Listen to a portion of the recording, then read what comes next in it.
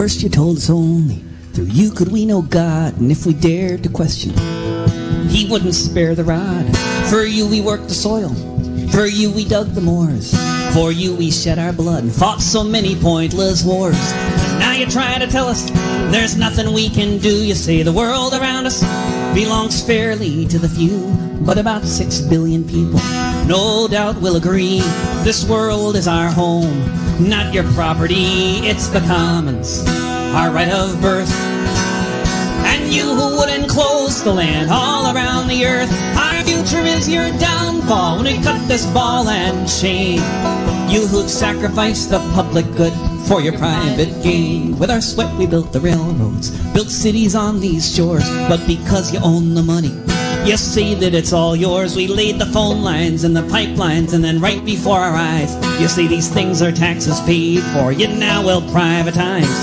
Privatize the hospitals, privatize the schools, privatize the prisons for all those who break your rules. And preparing for the day when all the wells run dry, you say you own the very rain that falls down from the sky. But it's the commons, our right of birth.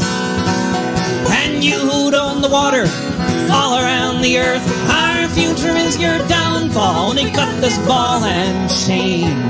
You who'd sacrifice the public good for your private gain. You claim to own the harvest with your Terminator seeds. You claim to own the genomes of every animal that breathes.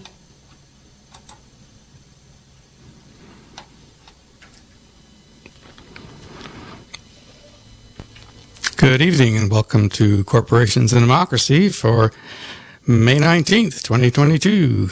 This is the program that examines how corporations dominate our democracy and what citizens are doing to replace corporate dominance with true democracy.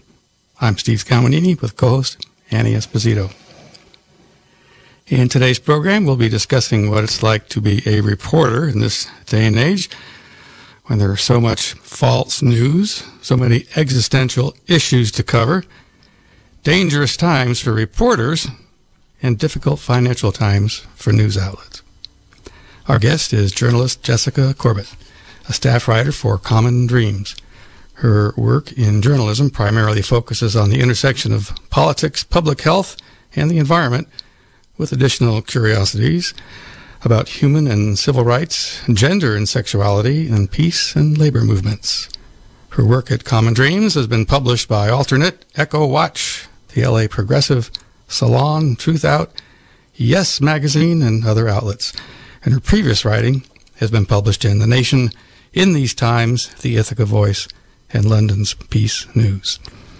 Jessica graduated magna cum laude from Ithaca College, where she earned her BA in journalism and politics with concentration in international studies.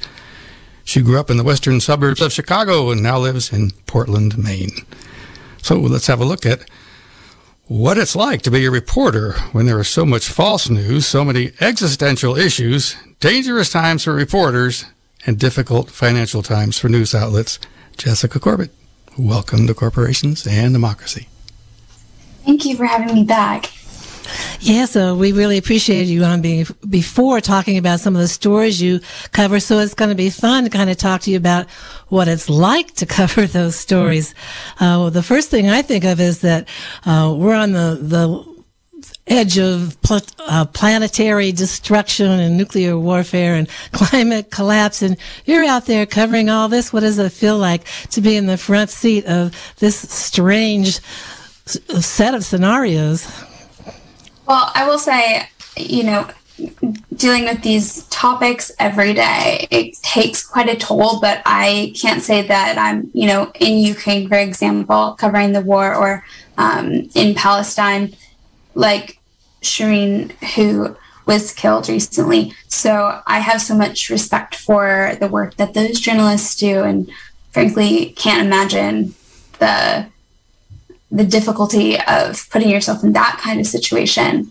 But reporting on those topics from a distance, I definitely carry it with me even when I'm not working, which I think, makes me both the better citizen and maybe less fun to be around at parties and whatnot.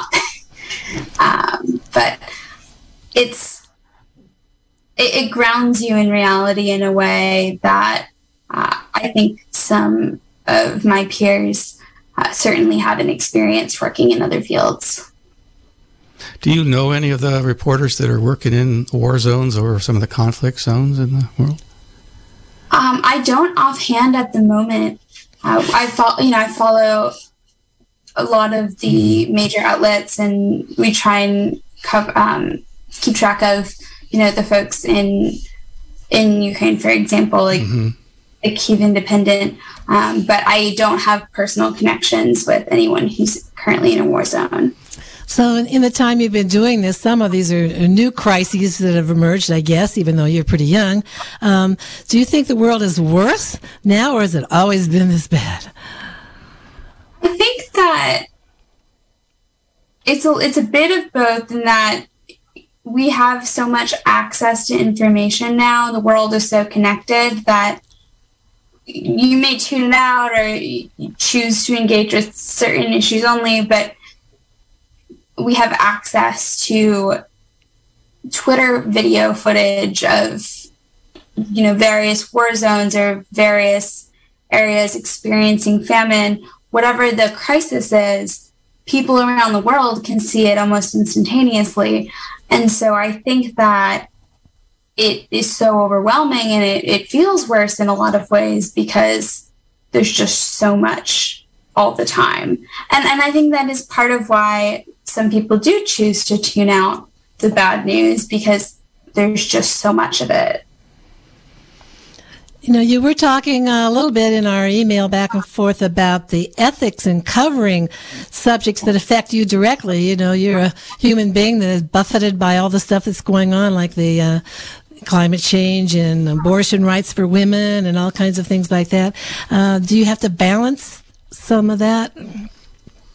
I definitely have to balance it. The way I might talk about it with a friend over a cup of coffee is certainly different from how I'm going to cover it. And even though I think every reporter, regardless of their take on objectivity, has a voice, my journalistic voice is different from a casual conversation. But that being said, I feel very fortunate to work for Common Dreams, where we don't have to give, using abortion as an example, the same weight to attacks on reproductive health care that we would give to people who are in favor of that. We can actually elevate the voices of people who are outraged, and that is the mission of the outlet. So that was something that drew me to Common Dreams and makes me appreciate the work that I'm able to do, because it does align with my values and everyone on staff. While we may have some disagreements, ultimately have a very similar core value set that is just necessary for working for this kind of outlet. That's great. You don't have to just do what some other outlets do, which is to just repeat what the politicians say and right. Not put it in any kind of context. Right. And we bring in, policy experts and activists' voices into these major topics, whether it's abortion or climate or attacks on voting rights. And certainly some of these same sources are being used by major magazines or newspapers or on broadcast news channels. But when you have someone who comes on right after them and is spewing nonsense about voter ID laws, for example, what message really gets across to the audience, There's also a lot of overlap between different areas that have to be covered, like politics, health, and the environment. What do you do about that? You can't cover it all, and they do overlap. And you just have to, I guess, kind of abbreviate sometimes. Yeah, and I think, the beauty of working in an online forum is that we can hyperlink. We try and, keep it to a certain minimum, but we can link back to our previous reporting. And so if I mention, I'm working on a piece about COVID, for example, but, last week, a global task force might have said something about preventing future pandemics, I can drop in a link and maybe write a sentence about it, but I don't have to rehash that entire piece. And as much as I have a love for magazine writing and reading words on paper, the cool part about being online is that you can direct people to other resources, whether they're your own or not, and they can explore at their leisure. Well, we did have a really interesting episode of Intersectionality with former President Bush this week. Because we're always talking about how bad Ukraine is, and don't you wish that you could talk about some of the things the U.S. did? So what do you think about what just happened? I can't say that I engaged with it a ton. Like, I saw the headlines about it, but I thought that it was amusing and unsurprising. That was a slip of the tongue that many listeners have surely heard about, but for those that didn't, I think it was just yesterday that ex-President Bush referred to the abusive, overbearing invasion of Iraq. He said, instead of Ukraine. And that went viral el pronto. So, yeah, I'm still seeing jokes about that, and I have to admit it's still funny. Well, maybe it's not, because we're talking about a serious thing, but it's funny the way it came down, that he accidentally kind of revealed something that should be out there in the press anyway. And it has been in some places. I know, I wish I could recall where this interview was, but I know Noam Chomsky spoke shortly after the invasion began in February, just noting the comparison between U.S. actions for decades and Russia's actions this year.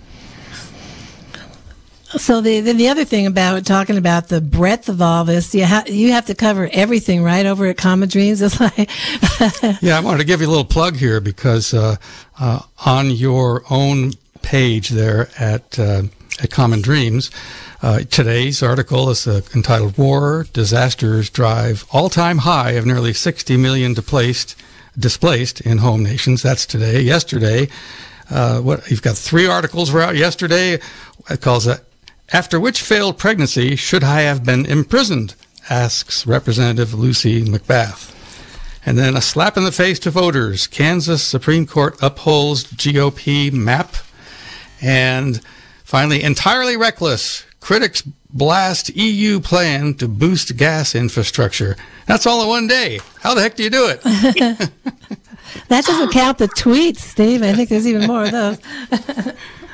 Yeah, and I think that, we definitely have folks on staff who gravitate towards certain issues. Like, as you mentioned in my bio earlier, I'm specifically very interested in climate and health issues. So when maybe, a coworker pitches 2 stories and my managing editor's like, yes, let's do both of these, I might be like, hey, I'd love to do this one. And so we are all uniquely interested in topics, but we have to be prepared to cover whatever might happen during the day and is the best news for our progressive audience. So it requires a lot of reading time, a lot of staying up on what's going on. I try and, give myself a little bit of time when I log off at the end of the night or on the weekends to go outside and walk the dog or take a hike. But you do really have to stay plugged in. And I think that a lot of people who work in news, whether it's radio or television or online and in print, feel that kind of pressure. The folks that I've talked to, pretty much across the board. You've also done a lot of fact checking, which sounds to me tedious, but like probably the most important thing of all. What are kind of some of the experiences you had with that, and how do you do that? Yeah, well, I mean, this is maybe not a widely shared opinion, but I think that all journalists should have to do fact checking first before they practice. All right, I like the idea. There's a good takeaway from today's show. Yeah, honestly, I started very young, practicing journalism at like 14. I was very lucky to have a public high school program that had been around for over 30 years by the time I came to it. And so I learned a lot of foundational lessons in my teens. And then I studied journalism in college. But my fact-checking training was mostly at In These Times, which is a publication in Chicago. I was an intern there, and then I also interned at The Nation in New York City. And both of those programs are pretty predominantly fact-checking. You do some other tasks as well, or at least when I went through both of those programs, they were primarily fact-checking. And they train all of their interns before they throw them into a feature piece. So I was very grateful for that, because I feel like it kind of fundamentally shapes the way that you approach any story, whether you're working on a multi-thousand word feature or a 800 word breaking news article. You bring a critical lens to it that it just has to be developed. It's, like any skill, you can't just jump into it overnight. Oh, yeah, that's great. Yeah, so you've got it all there. You did send me a really funny story about fact-checking, that sometimes that can be overdone. Well, I think one of the tricky parts is communication with the writer, especially like when it's going through an editor. Sometimes you can get so bogged down in the tiny little details, like the height of a building, for example. And I've had it was the height of a statue, but I've had issues like that before, where you spend an exorbitant amount of time trying to track something down that like fundamentally does not matter to the story. And that old saying about like missing the forest for the trees, like that's exactly what I think fact-checking can reveal sometimes about a piece is, well, how important is this fact actually, and is it distracting from what you're actually trying to accomplish here? And, I've been very fortunate. I would say the vast majority of the writers and the editors that I've worked with across publications and books have been very receptive to fact-checking. But I do know and have occasionally experienced a writer thinking that they're just like the gift to the readers and being very stubborn about keeping things in that can't be quickly verified or verified on deadline. And that's one of the big things about it is, there's not an endless amount of time in a lot of these cases, because at least with what the fact checking that I've done, a lot of it has been magazines or books, and they have to be printed at some point. Yeah, but the other word is even worse. The deadline for broadcast news is that's exactly, like you have to know what you know when you go on air, and that's it. Yeah, and if you don't know, you can say that. Or the many times I've had to say, we have not heard a response from so-and-so as of news time. You know what? I really appreciate that transparency, and I think that there's not enough of that in journalism. The recognition that we don't always know what's going on. Sometimes that is what needs to be shared, like whether it's a breaking news report or a war zone. I think, like, for example, if there's a mass shooting, everyone has an instinct to turn on the TV or the radio, and because they know that they're going to get quick updates. But those anchors and those reporters have to fill time, and they don't always have new information. Yeah, that's deadly. Yeah. One of the things that you did on a book, The Invisible Child, that just got a prize, right? The Pulitzer? Yeah, so it's why it has been awarded and also resonated with so many people is because, for example, my grandmother, who wouldn't necessarily be interested in the homelessness policy and the history of racism in the United States that is talked about in the book, read it and flew through it and was just so impacted by the story of the family that's featured in it. And so I think it makes very difficult topics accessible and human without dumbing them down. Mm-hmm. Now, apparently, you co-fact checked that particular book. So there was a couple of you on that project. Yes, we brought in another fact checker just because of the amount of materials that we were working with, and I was continuing to work with Common Dreams throughout the project as well. Mm-hmm. And so Cashin Conroy was my co-fact checker. And we also had a researcher who had been with Andrea for several years, who had done a lot of the initial work. Mm-hmm. So that book to listeners is called Invisible Child, Poverty, Survival, and Hope in an American City. The author is Andrea Elliott, just won a Pulitzer Prize for 2022. Yeah, and fact-checked by our guest, Jessica Corbett. Oh, yeah, so that's one. You do have deadlines, like you said, they have to be printed, the books do, but it's not quite the same thing as with something that you're covering a breaking news story. And I found that I've had to, like, oversimplify without misleading would be the way to try to do it. Yeah, absolutely. And, at Common Dreams, the way that we've been having conversations and experimenting with doing breaking and developing pieces where there is a disclaimer at the top that says something along the lines of, this is a breaking or developing story, please check back for possible updates. And what's nice about that is we can give our readers that information, sometimes even push it out on an email notification, for example. And when we know more or people start commenting on it, we can incorporate that, but we already have the shell of peace.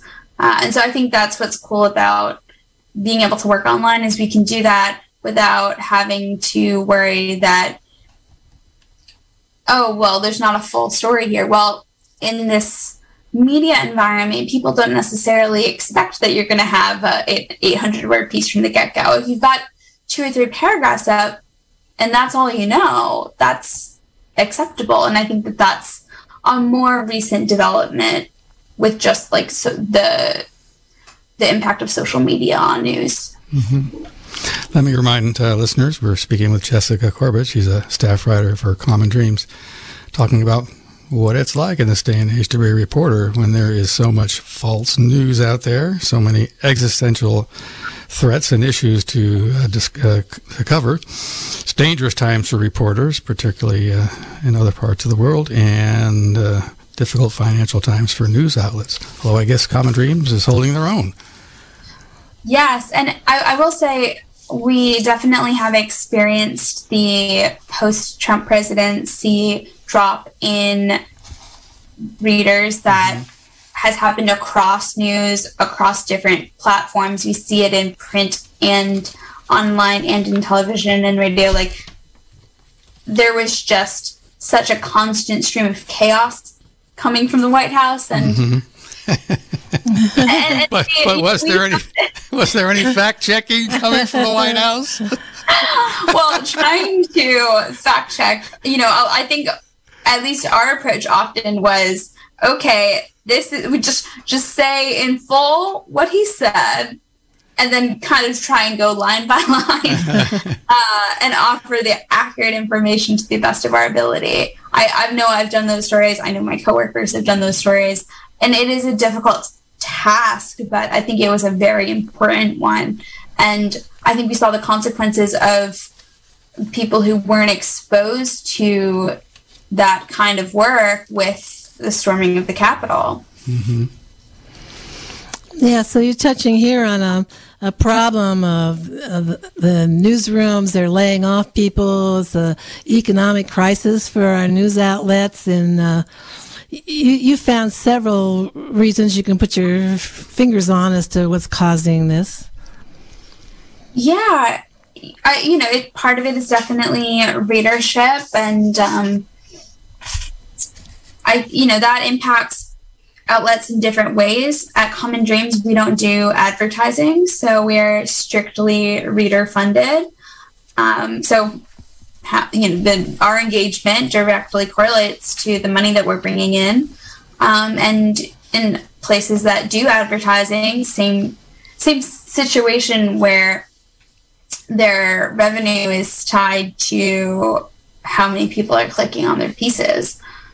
So regardless of where your money is coming from, you, on some level, like you're still operating as a business, even if you, as a journalist or even the outlet, sees itself as providing a public service. I think one of the most galling things is the fact that there was a lot more clicks when Trump was around doing outrageous things one minute after the other, really, I guess. And that beefed up the newsrooms because they had to cover all that. And now that Trump is in between presidencies, I didn't just say that. Now that Trump is out of office, and I think that maybe there's COVID fatigue. The interest in the news is kind of dropped, and that's affecting our news departments. Yeah, I think it's COVID fatigue, both in terms of people don't want to read about COVID anymore. And I don't have numbers, but I can attest to that even with some of our coverage. But I also think it's, COVID has just been so exhausting in general that a lot of people are struggling. They're struggling with layoffs and illnesses in their family, and they're just tired after 3 years of this. So I think that, why do you want to open up your phone and read about human rights violations in Ukraine or mass surveillance or attacks on voting rights, reproductive rights, when you've just spent the last however many months trying to put food on the table? Yeah, and I know that there's a lot of outrageous things that happen, and then people instead are talking about a new word really in the last couple of years is self-care. They just, it's like it makes people sick to hear what's happening. Which on some level it should, you should be outraged by all of these crises. But I do think that it's difficult to maintain a healthy media diet. And I definitely say that as someone who's, as I mentioned earlier, plugged in all the time because I have to be. So it's understandable that people check out. And I have those conversations with people in my life who are not in this industry. But I think that what we can do as folks who are more engaged is, share tidbits. I have people in my life that I'll send a relevant article to because I know it interests them and hope that it may spark them going down a rabbit hole on a particular trusted source on another topic, and at least keep them updated on big developments. For example, today I sent a bunch of messages as I was working on a story about the Oklahoma abortion ban that passed the state legislature today, which would be the strictest abortion ban in the country if signed by the Republican governor as expected, even though Roe, at least for the time being, is still in effect. Yeah, the other thing we're seeing, too, is a loss of local newspaper coverage of their town. And so things could be going on in the city council that at one time were observed for the public, and now they're just kind of happening behind the scenes. Yeah, and I think that a lot of people, especially because there is so much information available, maybe you're interested in international politics or national politics, you just feel the effects of something in that level greater.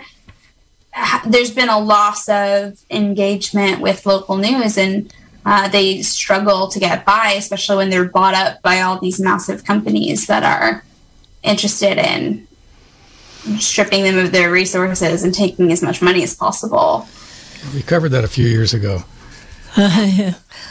So Steve, you had a mischievous question you wanted to ask Jessica, which is... Oh, I probably have a couple of mischievous questions, but there's one I want to go back to a minute, because one of your techniques about fact-checking is going to the original source.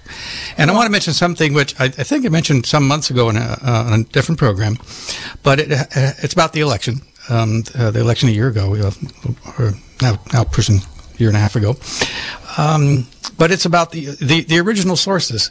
I'm not aware of anywhere in the country where there's anyone's claiming that that Trump won the election, this kind of thing, where the people that counted the votes, who are Democrats and Republicans and independents and libertarians and all the other party preferences, where they disagreed.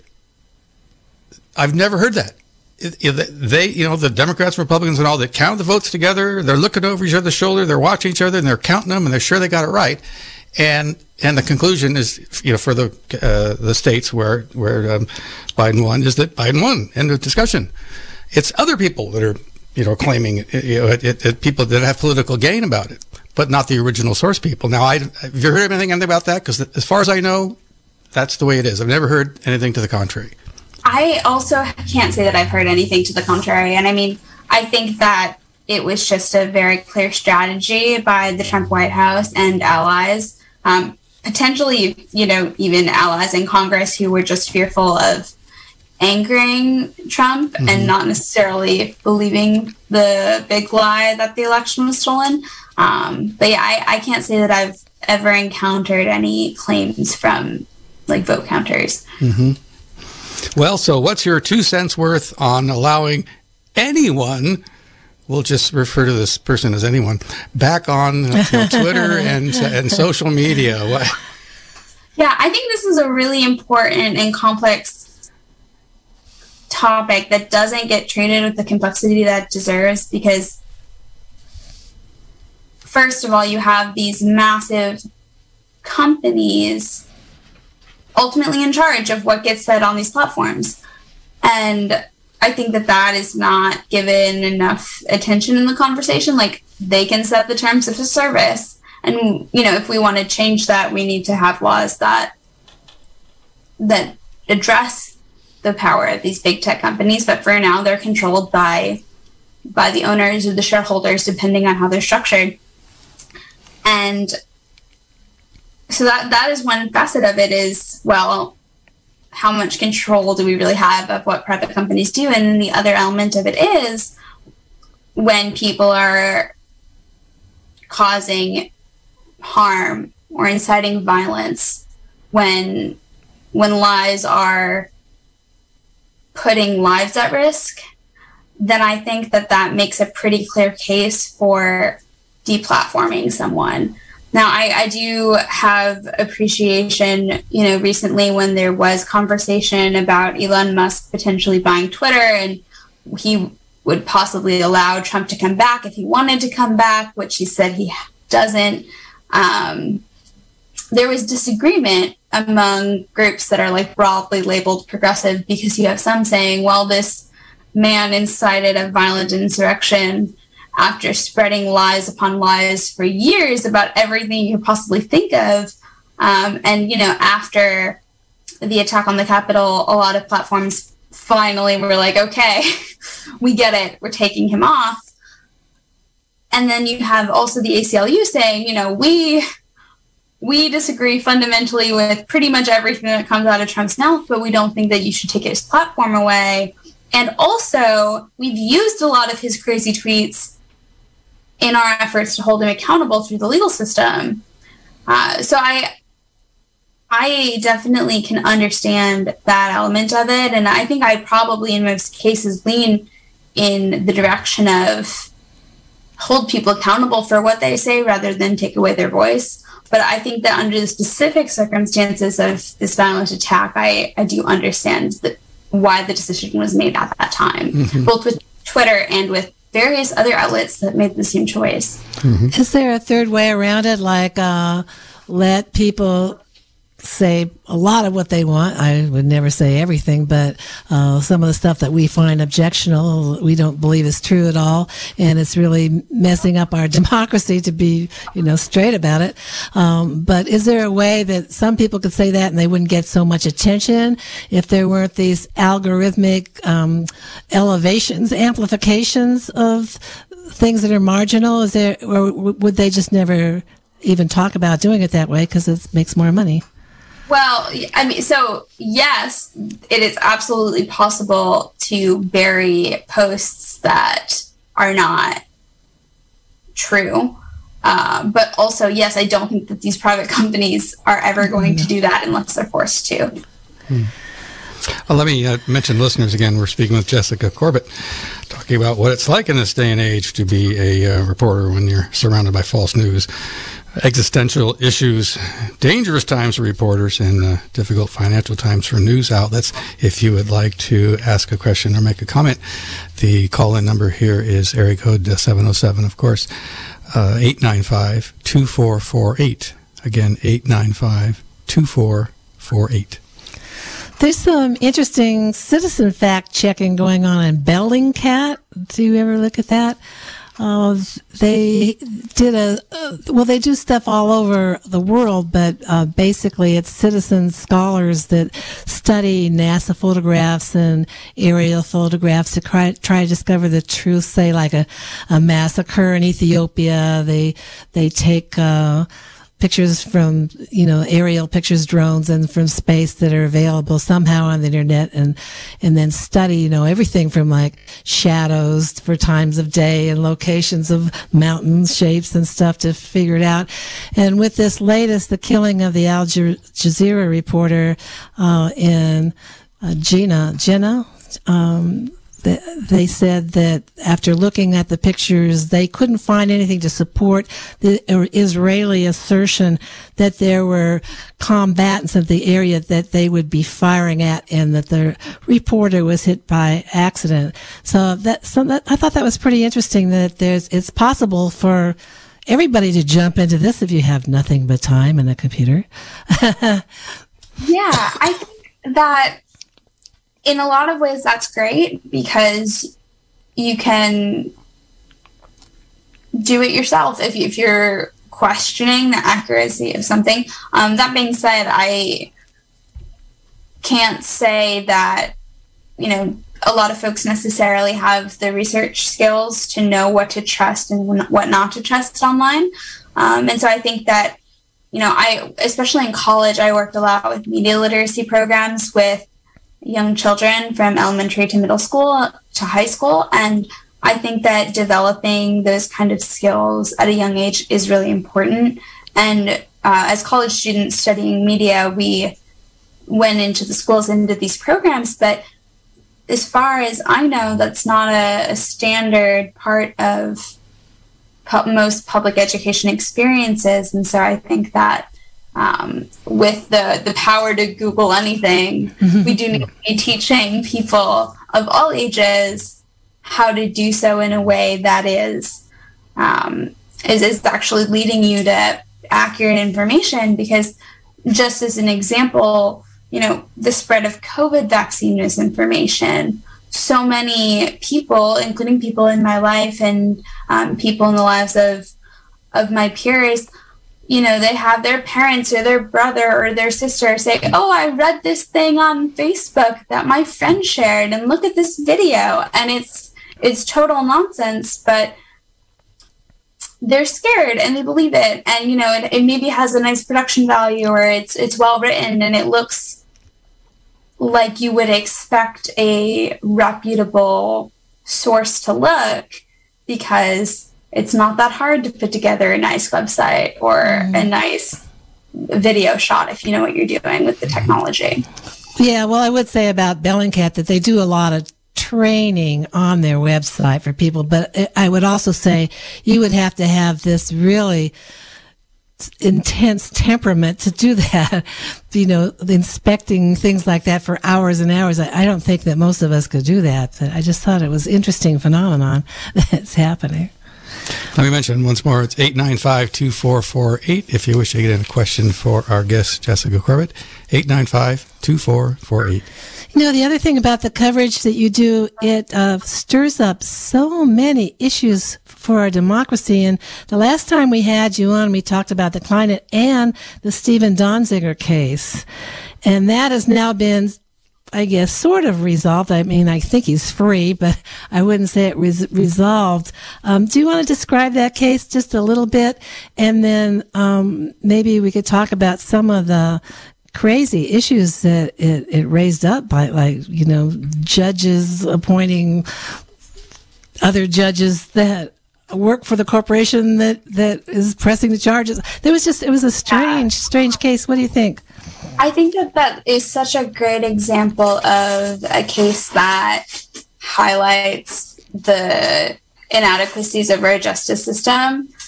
So, assuming that Donziger is a human rights and environmental attorney, he's American, but he represented people in the Ecuadorian Amazon who were impacted by oil development and by Texaco, which was bought by Chevron.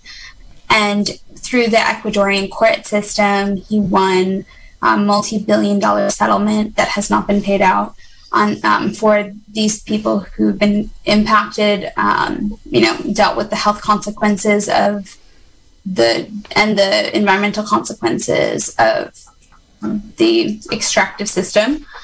And so after all of this played out in the Ecuadorian courts, Chevron decided to, in what Donziger and his legal team framed as, blatant retaliation, go after him in the U.S. court system. And so through a series of events in the U.S. courts, he refused to turn over some materials that were confidential. It was confidential information, or it was devices that would have confidential information about his clients, and was thus found in contempt of court, and was subject to extremely extended house arrest. And when the public prosecutors would not pursue charges, the federal judge hand-selected a private law firm that had ties to Chevron to charge him, which is allowed in the legal system in the U.S. And this case has prompted people across the country, including some progressive lawmakers, to say, this is totally insane. We need to fix this. Mm-hmm.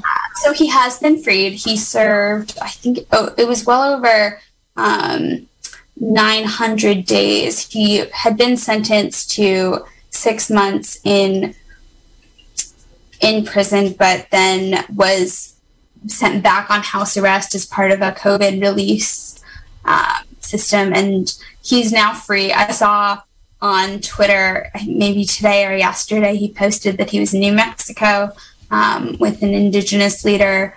So I think my sense is, he's starting a Substack, which is like the online newsletter system. So I think folks who aren't on Twitter can follow along there. But my impression is definitely that he's just kind of diving right back into his work, representing and engaging with indigenous people who are trying to protect the planet, which I think is really admirable given everything he's been through. And meanwhile, there is a push for Biden to pardon him. And I think that, my broad sense is that would perhaps be kind of a long shot just based on the limited action we've seen from the White House on that front, with him specifically and with the concept of pardoning in general. But I do think that anyone who's encountered this story is quite enraged and appalled by it. Yeah, I would hope that would lead to some changes in the law. There were so many things that were wrong with it. The disproportionate sentence, for one, and then the hijacking the court and putting it in the hands of Chevron to try it. To me, that's unbelievable. I guess I'm being naive about our court system. I do think, though, that it was a unique situation. I mean, on one hand, he's a white man who works as an attorney, and so there may be some more coverage that he gets compared to other people who are facing struggles within the court system. But that being said, it highlights a topic that, like, frankly, I didn't know about the concept of these, like, private prosecutions until this case. I certainly didn't go to law school, but it's something that was completely off my radar until I started reporting on this. And I think that that's very likely true for the vast majority of people. I'll be curious to see what the future is for any counter prosecution for false prosecution and for judicial misconduct, but that's beyond what we can go into for the moment here today. But I will be watching that in the future to see whatever happens to that case, because it sure looks like a valid case of that.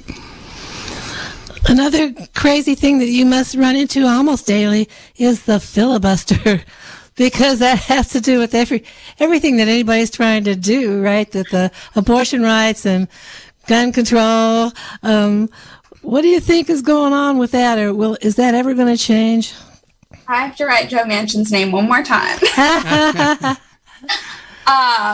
I think that that's really going to depend on the makeup of the Senate that we see post 2022, because at this point, Manchin and Sinema have made very clear that they have no interest in changing the Senate rules. And I think that the only path that the Democrats have, or the Democratic caucus has in the Senate, is to win more seats. So I'll be very interested to see what happens in Pennsylvania. Mm-hmm. But based on how the first 2 years of the Biden presidency has gone, I think there is a lot of very valid concern that the Democrats will lose the Senate and potentially even the House. So while it seems clear that the filibuster is standing in the way of every possible piece of legislation, from the Build Back Better Act to climate legislation more broadly, to reproductive rights, to voting rights, it's just not something that I'm optimistic will change based on the behavior we've seen from those few right-wing senators in the Democratic caucus. Mm-hmm. Yeah, a year from now, we may be thankful that the filibuster exists if it's the Democrats on the defensive in the Senate. So, yeah, I mean, I think that will definitely be true post 2024, depending on the presidency at that time. You know, another thing that these stories you cover that exposes all these things that are wrong, this whole thing about the formula shortage, what does that tell us about our corporate capabilities here? Yeah, well, I think that what's been crazy to me is the lack of awareness that so much formula comes from these handful of companies. And it really highlights, it's one of those issues that really enrages people, because it's like, well, we don't want to be starving babies. That's crazy and inhumane. But it highlights corporate consolidation in a way that's very human, because it is how a portion of society is able to exist. And I would hope that I've seen some coverage, particularly by progressives, like Dave Dane did a really great piece about it, and we've done some coverage, but I can't say like I've engaged with like nightly news, for example, and I'm sure that that's like a topic that's being covered, and I hope that journalists at all levels are doing what they can to highlight that the root of this is not just, oh, there were some problems in this factory and, leave it at that, but point to the bigger picture here of, well, if we didn't have this kind of limited corporate control over everything, then we wouldn't be running into crises like this. Mm-hmm. Yeah.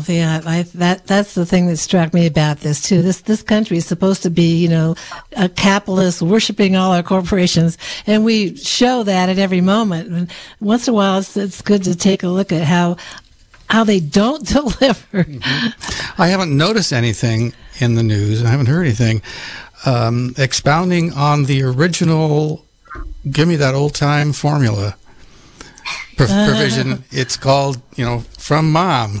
And but I haven't seen that promoted as the alternative, the natural alternative. Yeah, I mean, I've seen some of it, but unfortunately, I think a lot of it has come from a negative place that doesn't necessarily recognize the issues that a lot of people have with breastfeeding, or circumstances where the caregiver is not capable of breastfeeding, whether it's because they don't have breasts, or that they're not the biological parent, so their body isn't producing that. So I think that some of that messaging has come across in a way that is not recognizing the diversity of family situations. Let me mention one last time, 895-2448. If anyone wants to get in a question for Jessica Corbett about what it's like being a reporter in this day and age with so much false news and existential issues to cover. Speaking of existential issues and reporting on such, you have a wonderful apparent way of maintaining your sanity. What is it? You report on some frightening issues, and we're getting more and more into climate change and corporate resistance to it, this kind of thing. So, how do you manage your composure and all? Well, I got a puppy in November, and it walks outside really helps. When she barks at me, I'm like, okay, guys, I will be back in 10 minutes. I don't have a choice, or I guess I do, but my floors would pay the price. So that's really helped, and I think I just try and spend as much time outside as possible. And sometimes it's hard to be walking along the beach or through the woods and not think about the impacts of what we're doing to the planet, both in terms of climate and also other types of pollution. You can't just go through a stroll in the woods and be like, I wonder when this is going to catch on fire. That's right. So we're getting toward the end here. We should spend a little time talking about Common Dreams. What's different about Common Dreams? You've been around for quite a while now, right? Yeah. I joined Common Dreams in July of 2017. And I had mostly been freelance fact-checking at that point, but looking to switch into writing. And I'd been following them since college. I'd actually encountered them in high school because Common Dreams was founded in 1997, initially more so as an aggregator, and oftentimes bringing in opinion pieces from all over the country, and then ultimately growing to have a news team. So we really have the opinion side of the site, which is both reposts with permission and also unique stories to Common Dreams. And then we have the news side, and our news team has grown in recent years, which is really wonderful because it expands what we're able to cover every day. So it's been incredible to work with like-minded people who are similarly committed to journalism through a progressive lens. How many people work at Common Dreams now? Oh, goodness. Well, we have 5 of us who are staff writers, and then we have a couple higher editors and an editorial assistant who does a lot of work with the opinion side, and then we also have some folks who handle the business side of things, like the website and the donations and everything. And is that how you get along on all donations? Yeah, so there are some I think like grants and such, but yeah, it's all reader funded. So that is something that has always been true as far as I know, and is very important to the founder.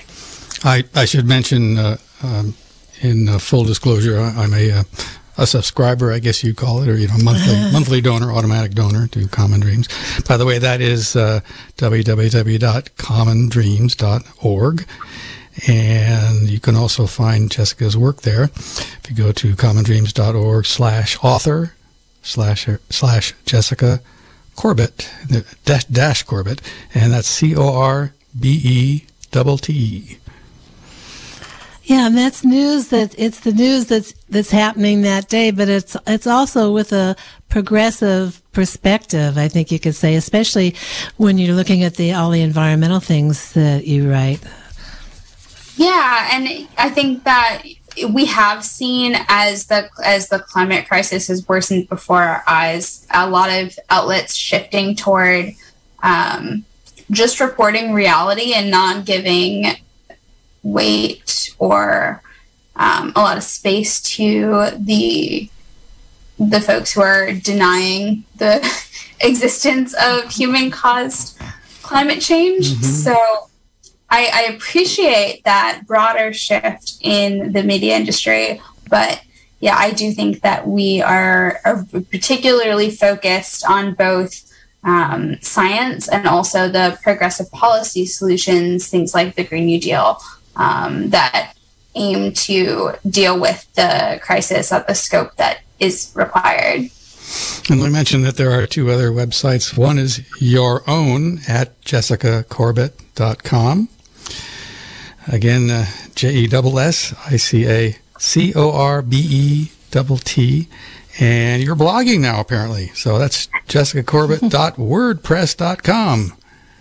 Yes, that's a little bit on hold because of the puppy training, but I aim to do some private, more reflective writing. That's not so much like news. And we thank your puppy for such good behavior because we took you away during your playtime. It's late playtime back east, but wonderful. Well, you are one of our hero reporters, I'll tell you. We follow your work and appreciate you being with us today. That's Jessica Corbett. You can find her work at commondreams.org or just jessicacorbett.com. And thank you so much for being with us. I really appreciate you taking the time to be on the air with us. Well, thank you for having me back. I have enjoyed talking with you both so much. We want you back next year, so we'll be in touch. Yeah, yes. Or before that, depending on which thousands of your stories. Thanks for being with us. Bye-bye. This has been a production of Mendocino County Public Broadcasting, KZYX Philo 90.7 FM, KZYZ Willits and Ukiah 91.5 FM, and Fort Bragg at 88.1 FM. You can find more content like this on our website at kzyx.org, and consider donating by clicking the red donate button in the upper right corner. Thank you for listening.